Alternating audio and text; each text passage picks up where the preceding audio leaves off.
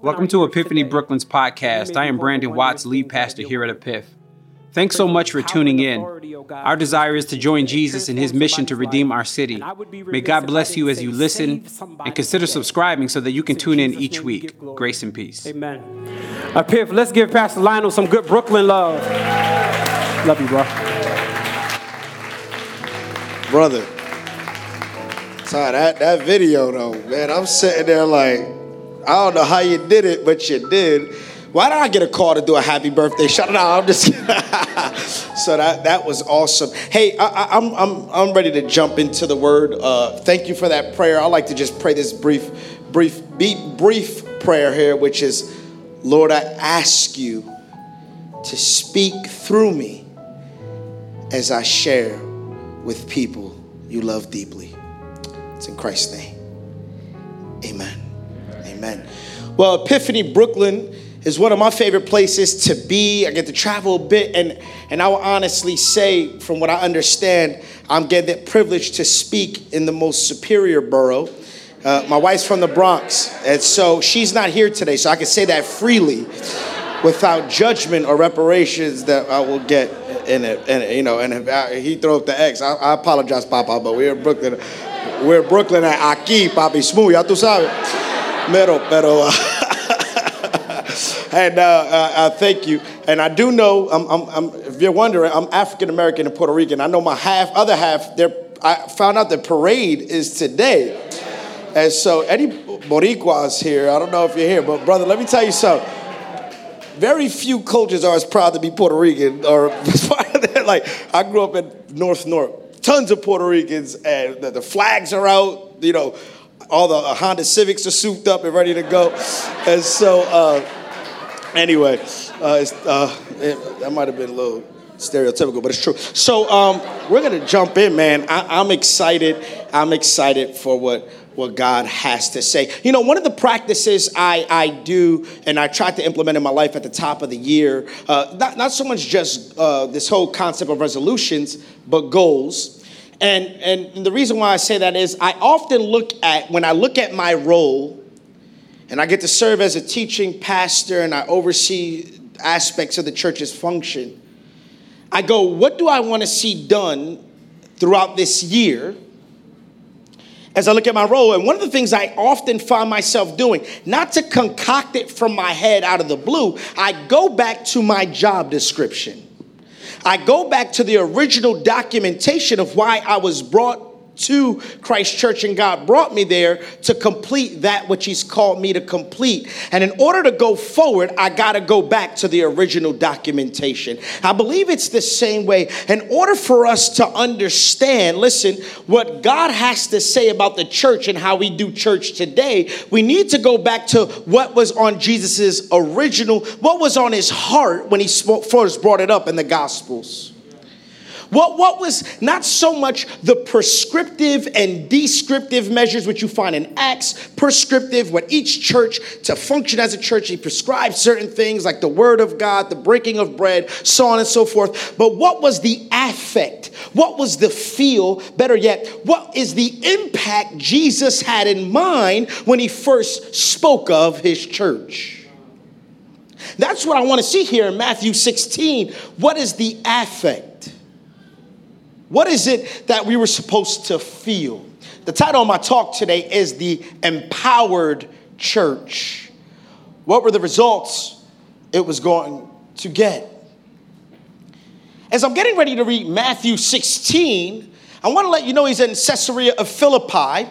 He's about to have this conversation with Peter, and then the disciples are in earshot of him, so they're present.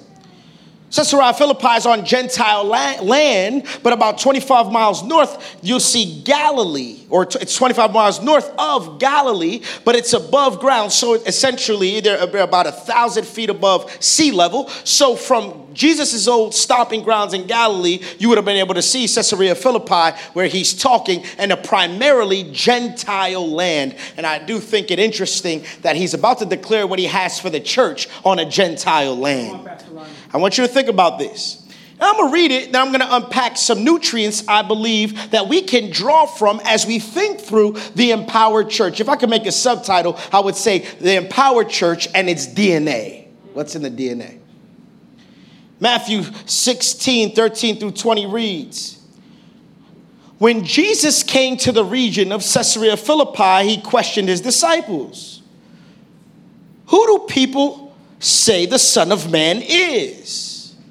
They replied, some say John the Baptist, others say Elijah, and still others, Jeremiah or one of the prophets. But what about you? Who do you say I am? Probably one of the most important questions we'll ever get in our lives. Who do you say I am? Simon Peter answered, you are the Messiah, the Son of the living God. Jesus replied, blessed are you, Simon, son of Jonah, for this was not revealed to you by flesh and blood, but by my Father in heaven. Verse 18, and I tell you that you are Peter, and on this rock I will build my church, and the gates of Hades will not overcome it. I'll give you the keys of the kingdom of heaven. Whatever you bind on earth will be bound in heaven, and whatever you loose on earth will be loosed in heaven. Then he ordered his disciples not to tell anyone that he was the Messiah. Let me stop there. There's some overarching principles I would love for us to draw, corporate ones and then personal. And the first principle I want us to see as we think about the empowered church is the church's foundation. The church's foundation.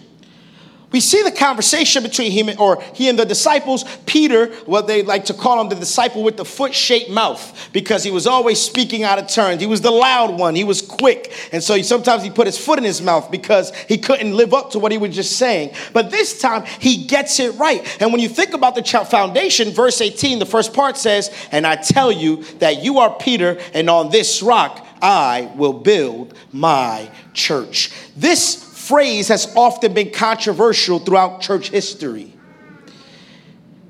It's where even Catholics get their theology or philosophy for the papacy having a pope. So they say Peter was the first pope. This is the verse they utilize as a proof text to say, hey, this is where it happened. Though I'm not sure that was the case or what Jesus was saying, but was Peter special? What was he saying? He looks at Peter. He says, on this rock, I will build my church. And I'm looking at the foundation. Listen, I want you to get context because some scholars will say this. When you look in the original text, when you look at the language, Peter is the word Petro, his word. He was playing on his word, rock. So Petros is the masculine form of the word stone. So he says Petro. However, get this, Jesus utilizes the term Petra, which is the feminine version for the same root word. So let me quote it. According to one scholar, Petra is used in classical Greek as a collection of stones coming together to make one large stone. And so what he's saying is, you disciples that are here, you're the collection of stones that I'm coming together to bring glory to Jesus Christ, the solid rock, the one large stone. In fact, Ephesians 3 gives us more context. He says this, Ephesians 2, 19 and 20, consequently, you're no longer foreigners, strangers, but fellow citizens with God's people and also members of his household. Verse 20, built on the foundation of the apostles and prophets, with Christ Jesus being the what? Chief cornerstone. So it wasn't Peter, you're the rock. He's saying, you guys are the collective rock that I'm going to build my church. But get this, I'm the foundation. I'm the chief cornerstone. And so what we build today, you and I here today, we are part of the collection of rocks, bringing glory to the great chief cornerstone. So he uses people to build his church, but the foundation is Jesus. I'm all about relevancy. I'm all about encountering culture proper. I'm all about packaging the gospel in a way that makes sense to the people he's called us to serve. But if my packaging doesn't start to look like Jesus, then I'm not with it. The foundation never changes. Your presentation of the foundation could change, but Jesus is the foundation. So he makes this case. Now, my next question then, well, who's the church then? Who is the church is clear. I jumped to 18, but right before that, he says, listen, He said, this church, the word in the original language is the ecclesia, the called out ones. You're the church. I love the way Dr. Tony Evans gave us a very pedestrian definition of the church. He says, the church is a special assembly of people called out from the world to become part of God's family. He didn't call you out to be part of a building. He didn't call you out to be part of some social club. He didn't call you out to just be part of some knack or some clique. He called you out to be part of his family. So your creator, you're no longer just part of his creation. Now you are son and daughter. So there's something to be said. I'm giving you, what's the empowered church? An empowered church understands that there is a foundation on the person of Jesus Christ. Now, I always find it interesting, and that's why I gave you the geographical coordinates of where he was. I always find it interesting. He could have proclaimed this in Jerusalem. He could have proclaimed this anywhere. He proclaimed this to a gang of misfits in a Gentile land. It's my belief that God always had in mind for the outcast to be part of his body, for the marginalized to be part of his body, for those who are overlooked to be part of his body. You think you got to get it all right to be part of his body. He's like, the fact you don't have it right is the reason why I'm calling you to be part of my body. This, you don't try to get right. People, I need to get right before I become part of the Lord's church. It's like somebody, I need to wash up before I get in the shower. You need to let the shower of grace hit you in order to really get you. And you see, I need to wash up before I get in the shower. How does that sound? Make no sense. But the thing is, I find it interesting that he says that. And then what is our access point? Our access point is Peter. Peter shows us the access part. He goes, hey, you're the Messiah, the Son of the living God. You are the one. You came and you are the one to come. You're the access point here. And he gets it right. He goes, hey, flesh and bones didn't reveal this to you, Peter. The Spirit of God was drawn. It's like the philosopher Hegel said, God is always previous. You thought you had a good idea to follow God, and you found out he was following and chasing and pulling you in the whole time. The access point is to acknowledge who he is, believe in your mouth, and said, confess with your tongues. So believe in your heart, confess with your tongue who he is, a Savior. And he does that. He goes, hey, this is the access point. And now you and I get to be part of the foundation. The world may never understand, like he had his gang of misfits, and people don't understand the beauty of what God is doing in the church. I don't care. Culture can be antithetical to church. I get it. But I want you to know that the chief cornerstone sees a beauty in his body regardless. He always sees it. He doesn't lose sight of it. It reminds me of what was going on in 1889. The chief architect of this site built up this large iron showcase. He thought it was beautiful. Nobody in his country thought the same way. Many people, as he was building it and it was done, get this thing out of here. We don't want this here. When the showcase is over, can you please have them take it down? People wanted it down. People could not see the beauty in it. And you're wondering, what are you talking about? Who's this chief architect? His name is Alexander Gustav Eiffel. He is known for building the Eiffel Tower. The very thing that draws people to Paris now to go see is the very thing that people wanted to knock down. But the chief architect always knew there was a beauty in it, even if people didn't get it yet. I want you to know our chief architect knows there's a beauty in his body. Even if the world doesn't fully understand it, the world may never understand how much they need the church, but the church needs to be vibrant and alive and needs to trust God as a firm foundation. Doesn't change. You and I make it up. It's not the building, it's not the facility, though it's great. And I love what God is doing through Epiphany, man. I love what he's done in this. I love the building. I love this. I love that. But it's not that. That's where we gather together. But I want you to know, man, there's something about it's you and I, the misfits that he called. We're the church. If we had to go and gather in the middle of the street, we'll still be the church. If this building caught, God forbid, if something happened to this building, we'll still be the church. We have him as the foundation. There's another key piece I don't want us to miss, man. as he's outlining some of the affect, what he believes the church is going to have, I want you to look at part B of 18. I'm going to read the whole verse 18 again. He says, and I want to highlight this point, if I could umbrella this point, if you will, if I could put it under a canopy, it will be the church's victory. The church's foundation, and now the church's victory. And I tell you that you are Peter. We talked about that. On this rock, I will build my church. He's talking about Petra, the collective. And listen to this. And the gates of Hades will not overcome it. Listen. If we're going to understand that, he says the gates of Hades will not overcome it. We must realize that as soon as he puts the church into motion, I'm going to build my church, he brings up there's an adversary. We'll be misconstrued if we don't recognize the devil ain't just going to let you live out God's will. Let me just be clear. As everybody want to go to heaven. Everybody, even in the award show, Lord, I just want to thank God for Shorty dropping low and just allowing me to get to heaven after I dropped Shorty, anointed by the Lord to drop Shorty dropping low, and God got me in there, and everybody wants this experience, this God's blessing. But as soon as he says, hey, we're going to build the church, we're going to do something, he brings up in the same breath, but there's an adversary that's going to try to stop you. He says the gates of Hades, same one right there. And you go gates of Hades, it's simply the gates of Hades, or some call it hell. It alludes to, this is what it alludes to, satanic authorities in the spiritual realm that manifest themselves in the natural realm.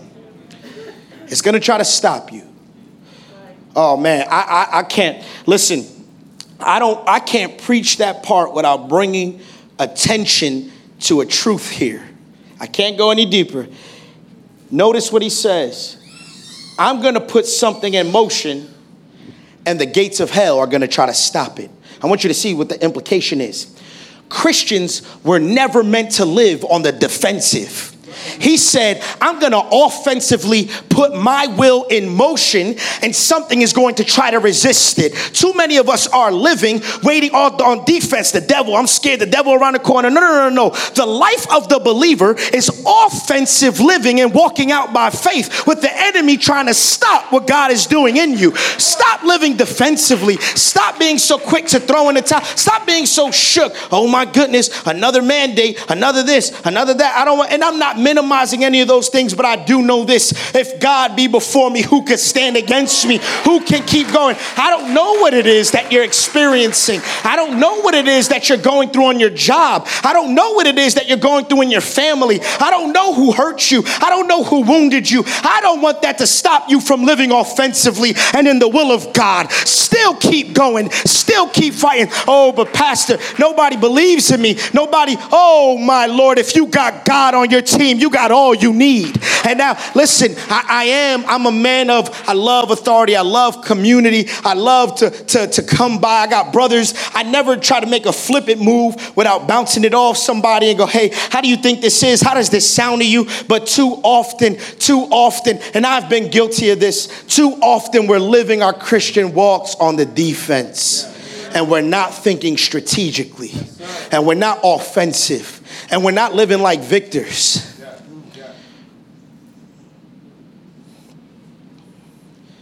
He proclaimed, I'm going to get something going, and there's going to be an adversary that's going to try to hold you back.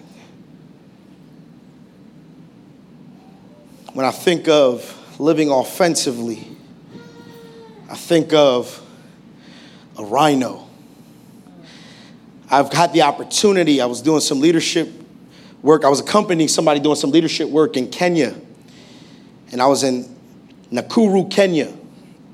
The capital is Nairobi. I was out in Nakuru about a 45-minute trip on normal roads, about a 3-hour trip on unpaved roads to Nakuru. When I was in Nakuru, see, the safaris in Africa are much different than the safaris here.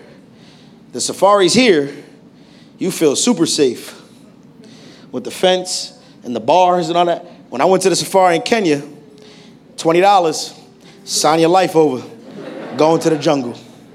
True story. If you're online, hide your kids, hide your wife. No, it was scary. Yeah, really, $20. They're like, yo, no insurance. You sign off your life. You think I'm joking? They make you sign $20 and they're like, yo, go enjoy yourself in the jungle. There's a lion out there, Ryan, and you got to go in the car you had. So you better hope that car you had is legit. Some of you got no business bringing the car you got up in that jungle. Well, you might not get out. But I got to see a rhino cross right in front of the car. When I think of the rhino, you're like, why do you think of the rhino? Because one of the things about the rhino is a rhino can run up to 30 miles per hour at top speed. I know some of you are shocked. 30 miles per hour. A rhino. Yeah, they're huge. Yeah, 30 miles per hour. And if some of you are like, I can't gauge 30 miles per hour, let me give you this little factoid. A squirrel at top speed can run 26 miles per hour.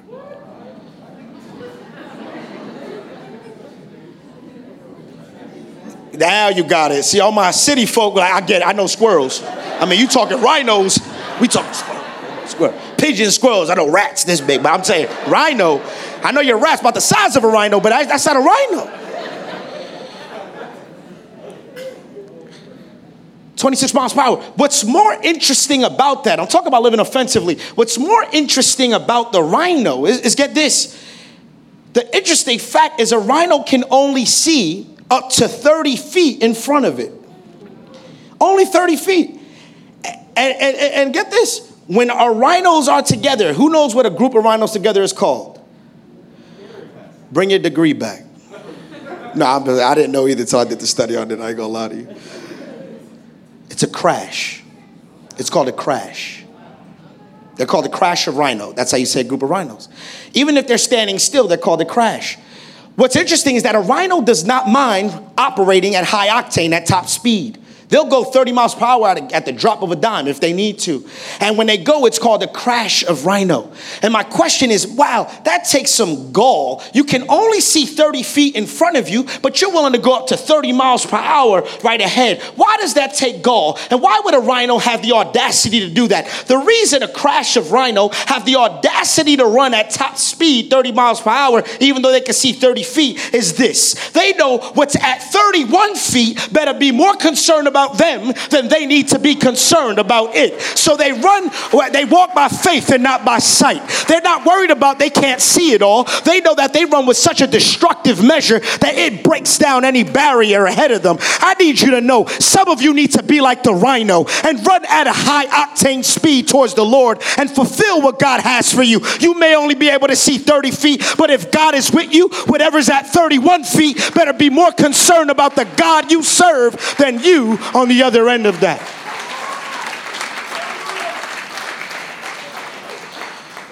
So some of you need to be a rhino. I mean, come on, text your neighbor, text somebody, tell them I'm a rhino. Be like, about time, because you did put on some weight during quarantine. I try to keep it real with you, but you know, I put on a little something. My wife, I'm telling you, 7 years ago, she married a Mercedes-Benz coupe. Now I'm looking like a Honda Odyssey, you feel me? But I'm something though, dog. You know what I'm saying? I'm saying, I ain't the coupe like I usually. I got a third rows, extra baggage and stuff. I got some stuff, a little bit more comfortable. Well, I put on a little weight. I think, Brandon, last year you amen that too much. Like, yeah, you was here during the pandemic. Yeah, you did, bro, a little something. Now, I was a little slim. I wasn't Pastor Brandon slimmer, but I was slimmer. You know, I was slimmer. But we need to be like the rhino in that we go after God by faith, man. By faith. Because we live offensively. You say, what's offensive living, Pastor? You know what living offensively looks like? I want to walk in obedience to God. You know what living offensively looks like? When I step out, when there's a transgression, when I sin, I don't let it just hinder my heart. I confess quickly and run back to God. Oh man, but I messed up in that area. Well, then get back up again in that area and keep going forward. Offensive living looks like I'm volunteering my time at the church and I'm helping things go through to fulfill the vision of Epiphany. Offensive living is like when I'm pursuing justice in the land. Offensive living is when the orphans are being brought in. Offensive living is when I'm feeding the homeless or healing the sick. Offensive living means I'm not waiting for on the corner to wait for the devil to act. I'm living my best life in the name of Jesus and doing what I need to do. And by the way, your best life, what is your best life? The will of God. Offensive living. He had in his mind when he brought up the church victory already there. He had it in his mind, and he was simply reminding them, don't be alarmed, but the gates of Hades, spiritual forces will try to stop you. But guess what? I got the victory already. So he lets them know, I want you to own that on a personal level. I wonder what area of your life you've been on the defense when God's like, I want you on the offense.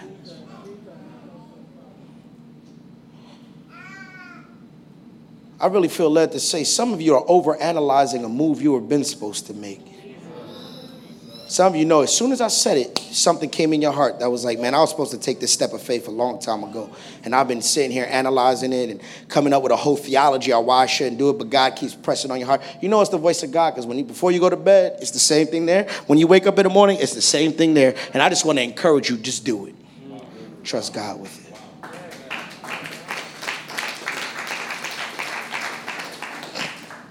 My last and final point, because I really believe God wants to do something unique even here, specifically for Epiphany and what I've seen throughout this journey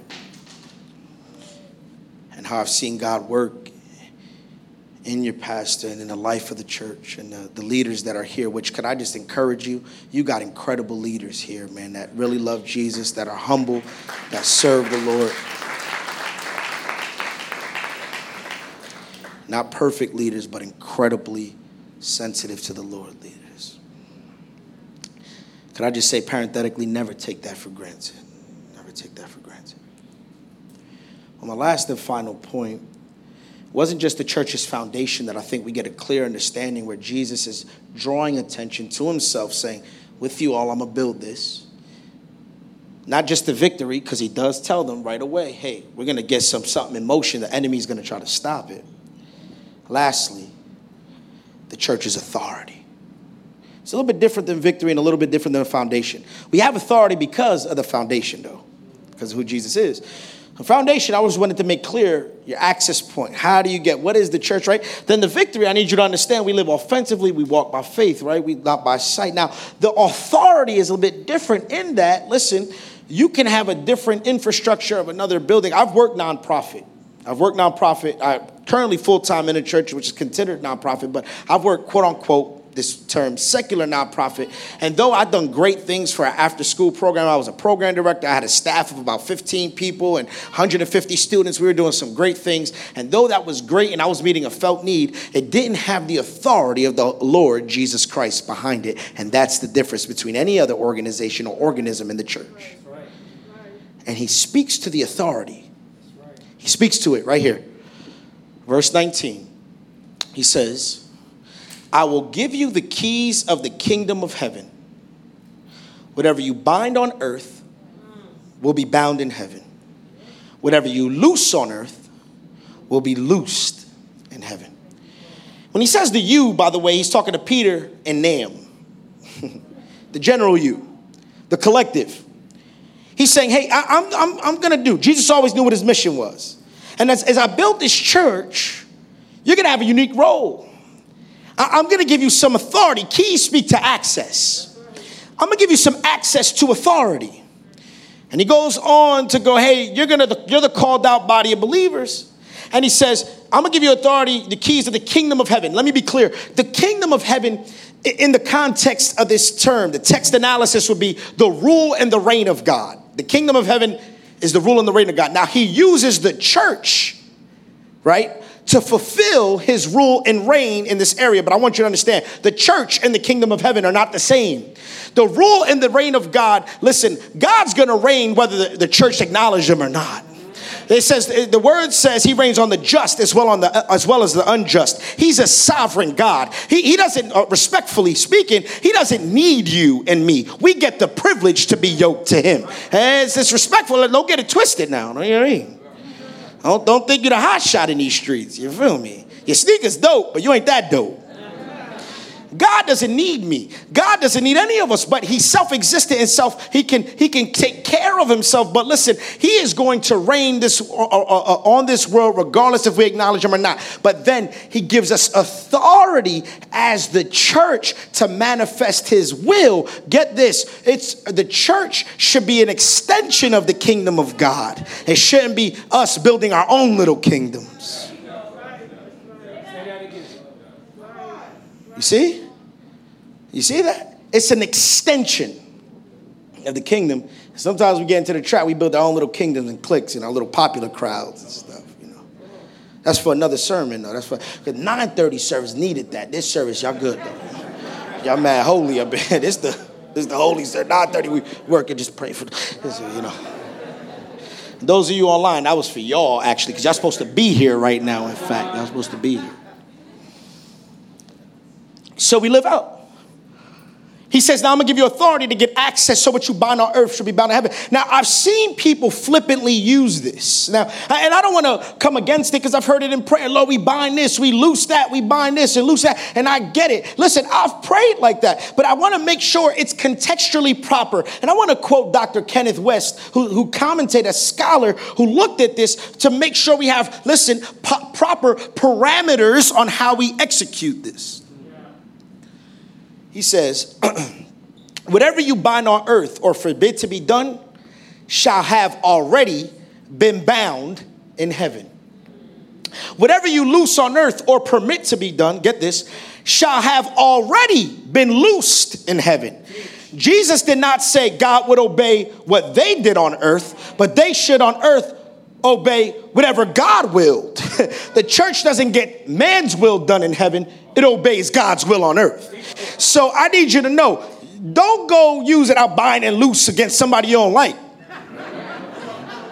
Oh, now it makes sense. You're like, why are you talking about theology? Because we bind and loose. We bind and loose. You just back and took your seat. That's your seat every week. And they took your seat. You bind and loose them. No. But if God put it on your heart to bind and loose those that have been in captivity, those that have been so under duress, so oppressed, but the authority of the Holy Spirit within you said, I bind and I loose that which has been holding you back. You better know it's the will of God for us to walk in freedom, that who the Son sets free is free indeed. And that's what makes the church unique. It's the church that can make a wicked heart be as white as snow before a holy God. It's the church that he could use to take a broken marriage and restore it to be a model marriage. It's the church he could use to take a wayward child who could care less about God, but bring him to the foot of the cross and make him one of his best servants. It's the church that can impact the community that's been so far off from God, walking so away from the will of God. I want you to see something that God has given.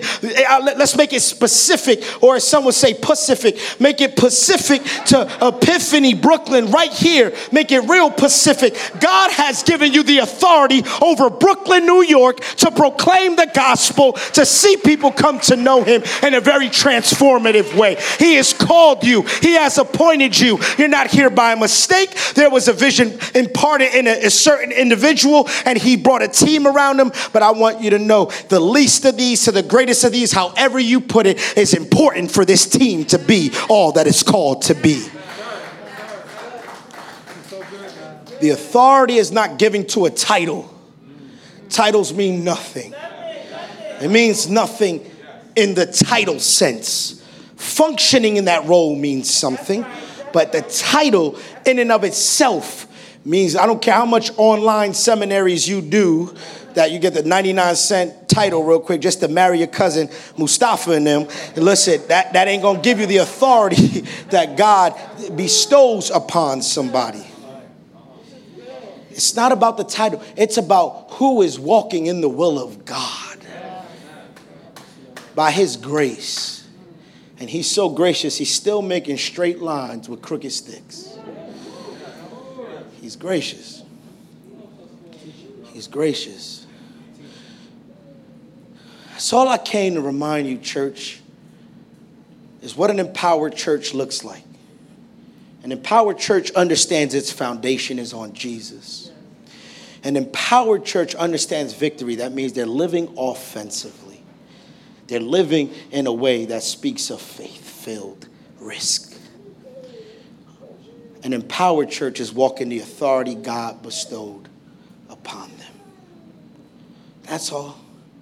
That's what it is. I'll close with this story. It was Gregory P. Elder, the author, who went on to say he grew up by the Atlantic coast and he loved to build sandcastles. And so he would go and build these immaculate sandcastles as a kid, and they would last a couple days. So he looked forward to it every time when that summer came in, and he would build these lavish sandcastles. But one time it was a little different. He noticed, like, as weeks were going by, his sandcastle by like later on that day would be trampled. And so he's like, bro, I'm building this sandcastle and it's being trampled. Why is this thing trampled?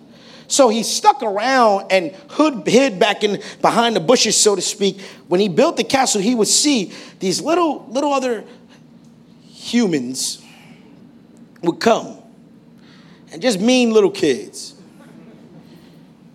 Y'all know none of them here, but other churches know mean kids. They would go and they would stomp out his sandcastle. He was like, oh, I got something for them. Gregory P. Elder, he says he found all this gravel and stone and sharp rocks, and he put it at the base of the sandcastle. So next time he built this castle right over it. Next time they came, what had happened was, when they went to go step and crushed the castle where he built, they stepped into some solid rock. I want you to know, the enemy may try to abort a mission over your life, but if that life is built on a solid rock, it's going to be more damage to the enemy than it'll ever be to what God is building in you. So I don't care what's trying to stomp you out, what's trying to discourage you. Let it run into the solid rock of Jesus Christ in your life. I want to do a corporate prayer together. Maybe you're here and you recognize. I want you to get one area that you know you've been living defensively. It's gotten the best of you. I know the area in my life. This is not to you. I'm preaching with you. There's an area in my life that I know I haven't had the victory that I believe God has for me. So what is yours?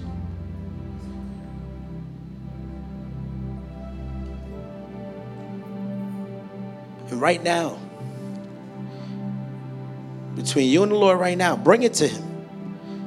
Say, Lord Jesus, I've been on the defense with this. I haven't given you the rule and the reign and the authority over this area of my life. I repent. Forgive me for not walking in alignment with you. I ask right now, by your Holy Spirit, empower me to walk in your will, to walk in your way, to walk with my affections enamored by you. Renew my all, Lord.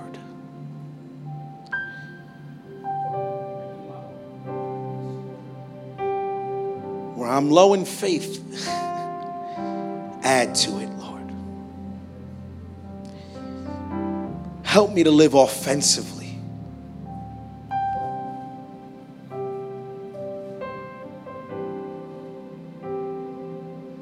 Help me to be a dangerous person in your hand towards the enemy's camp.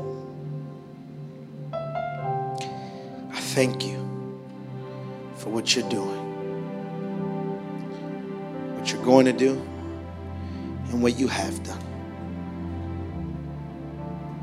It's in Christ's name we pray. Amen. Amen. I'll bring up Pastor B.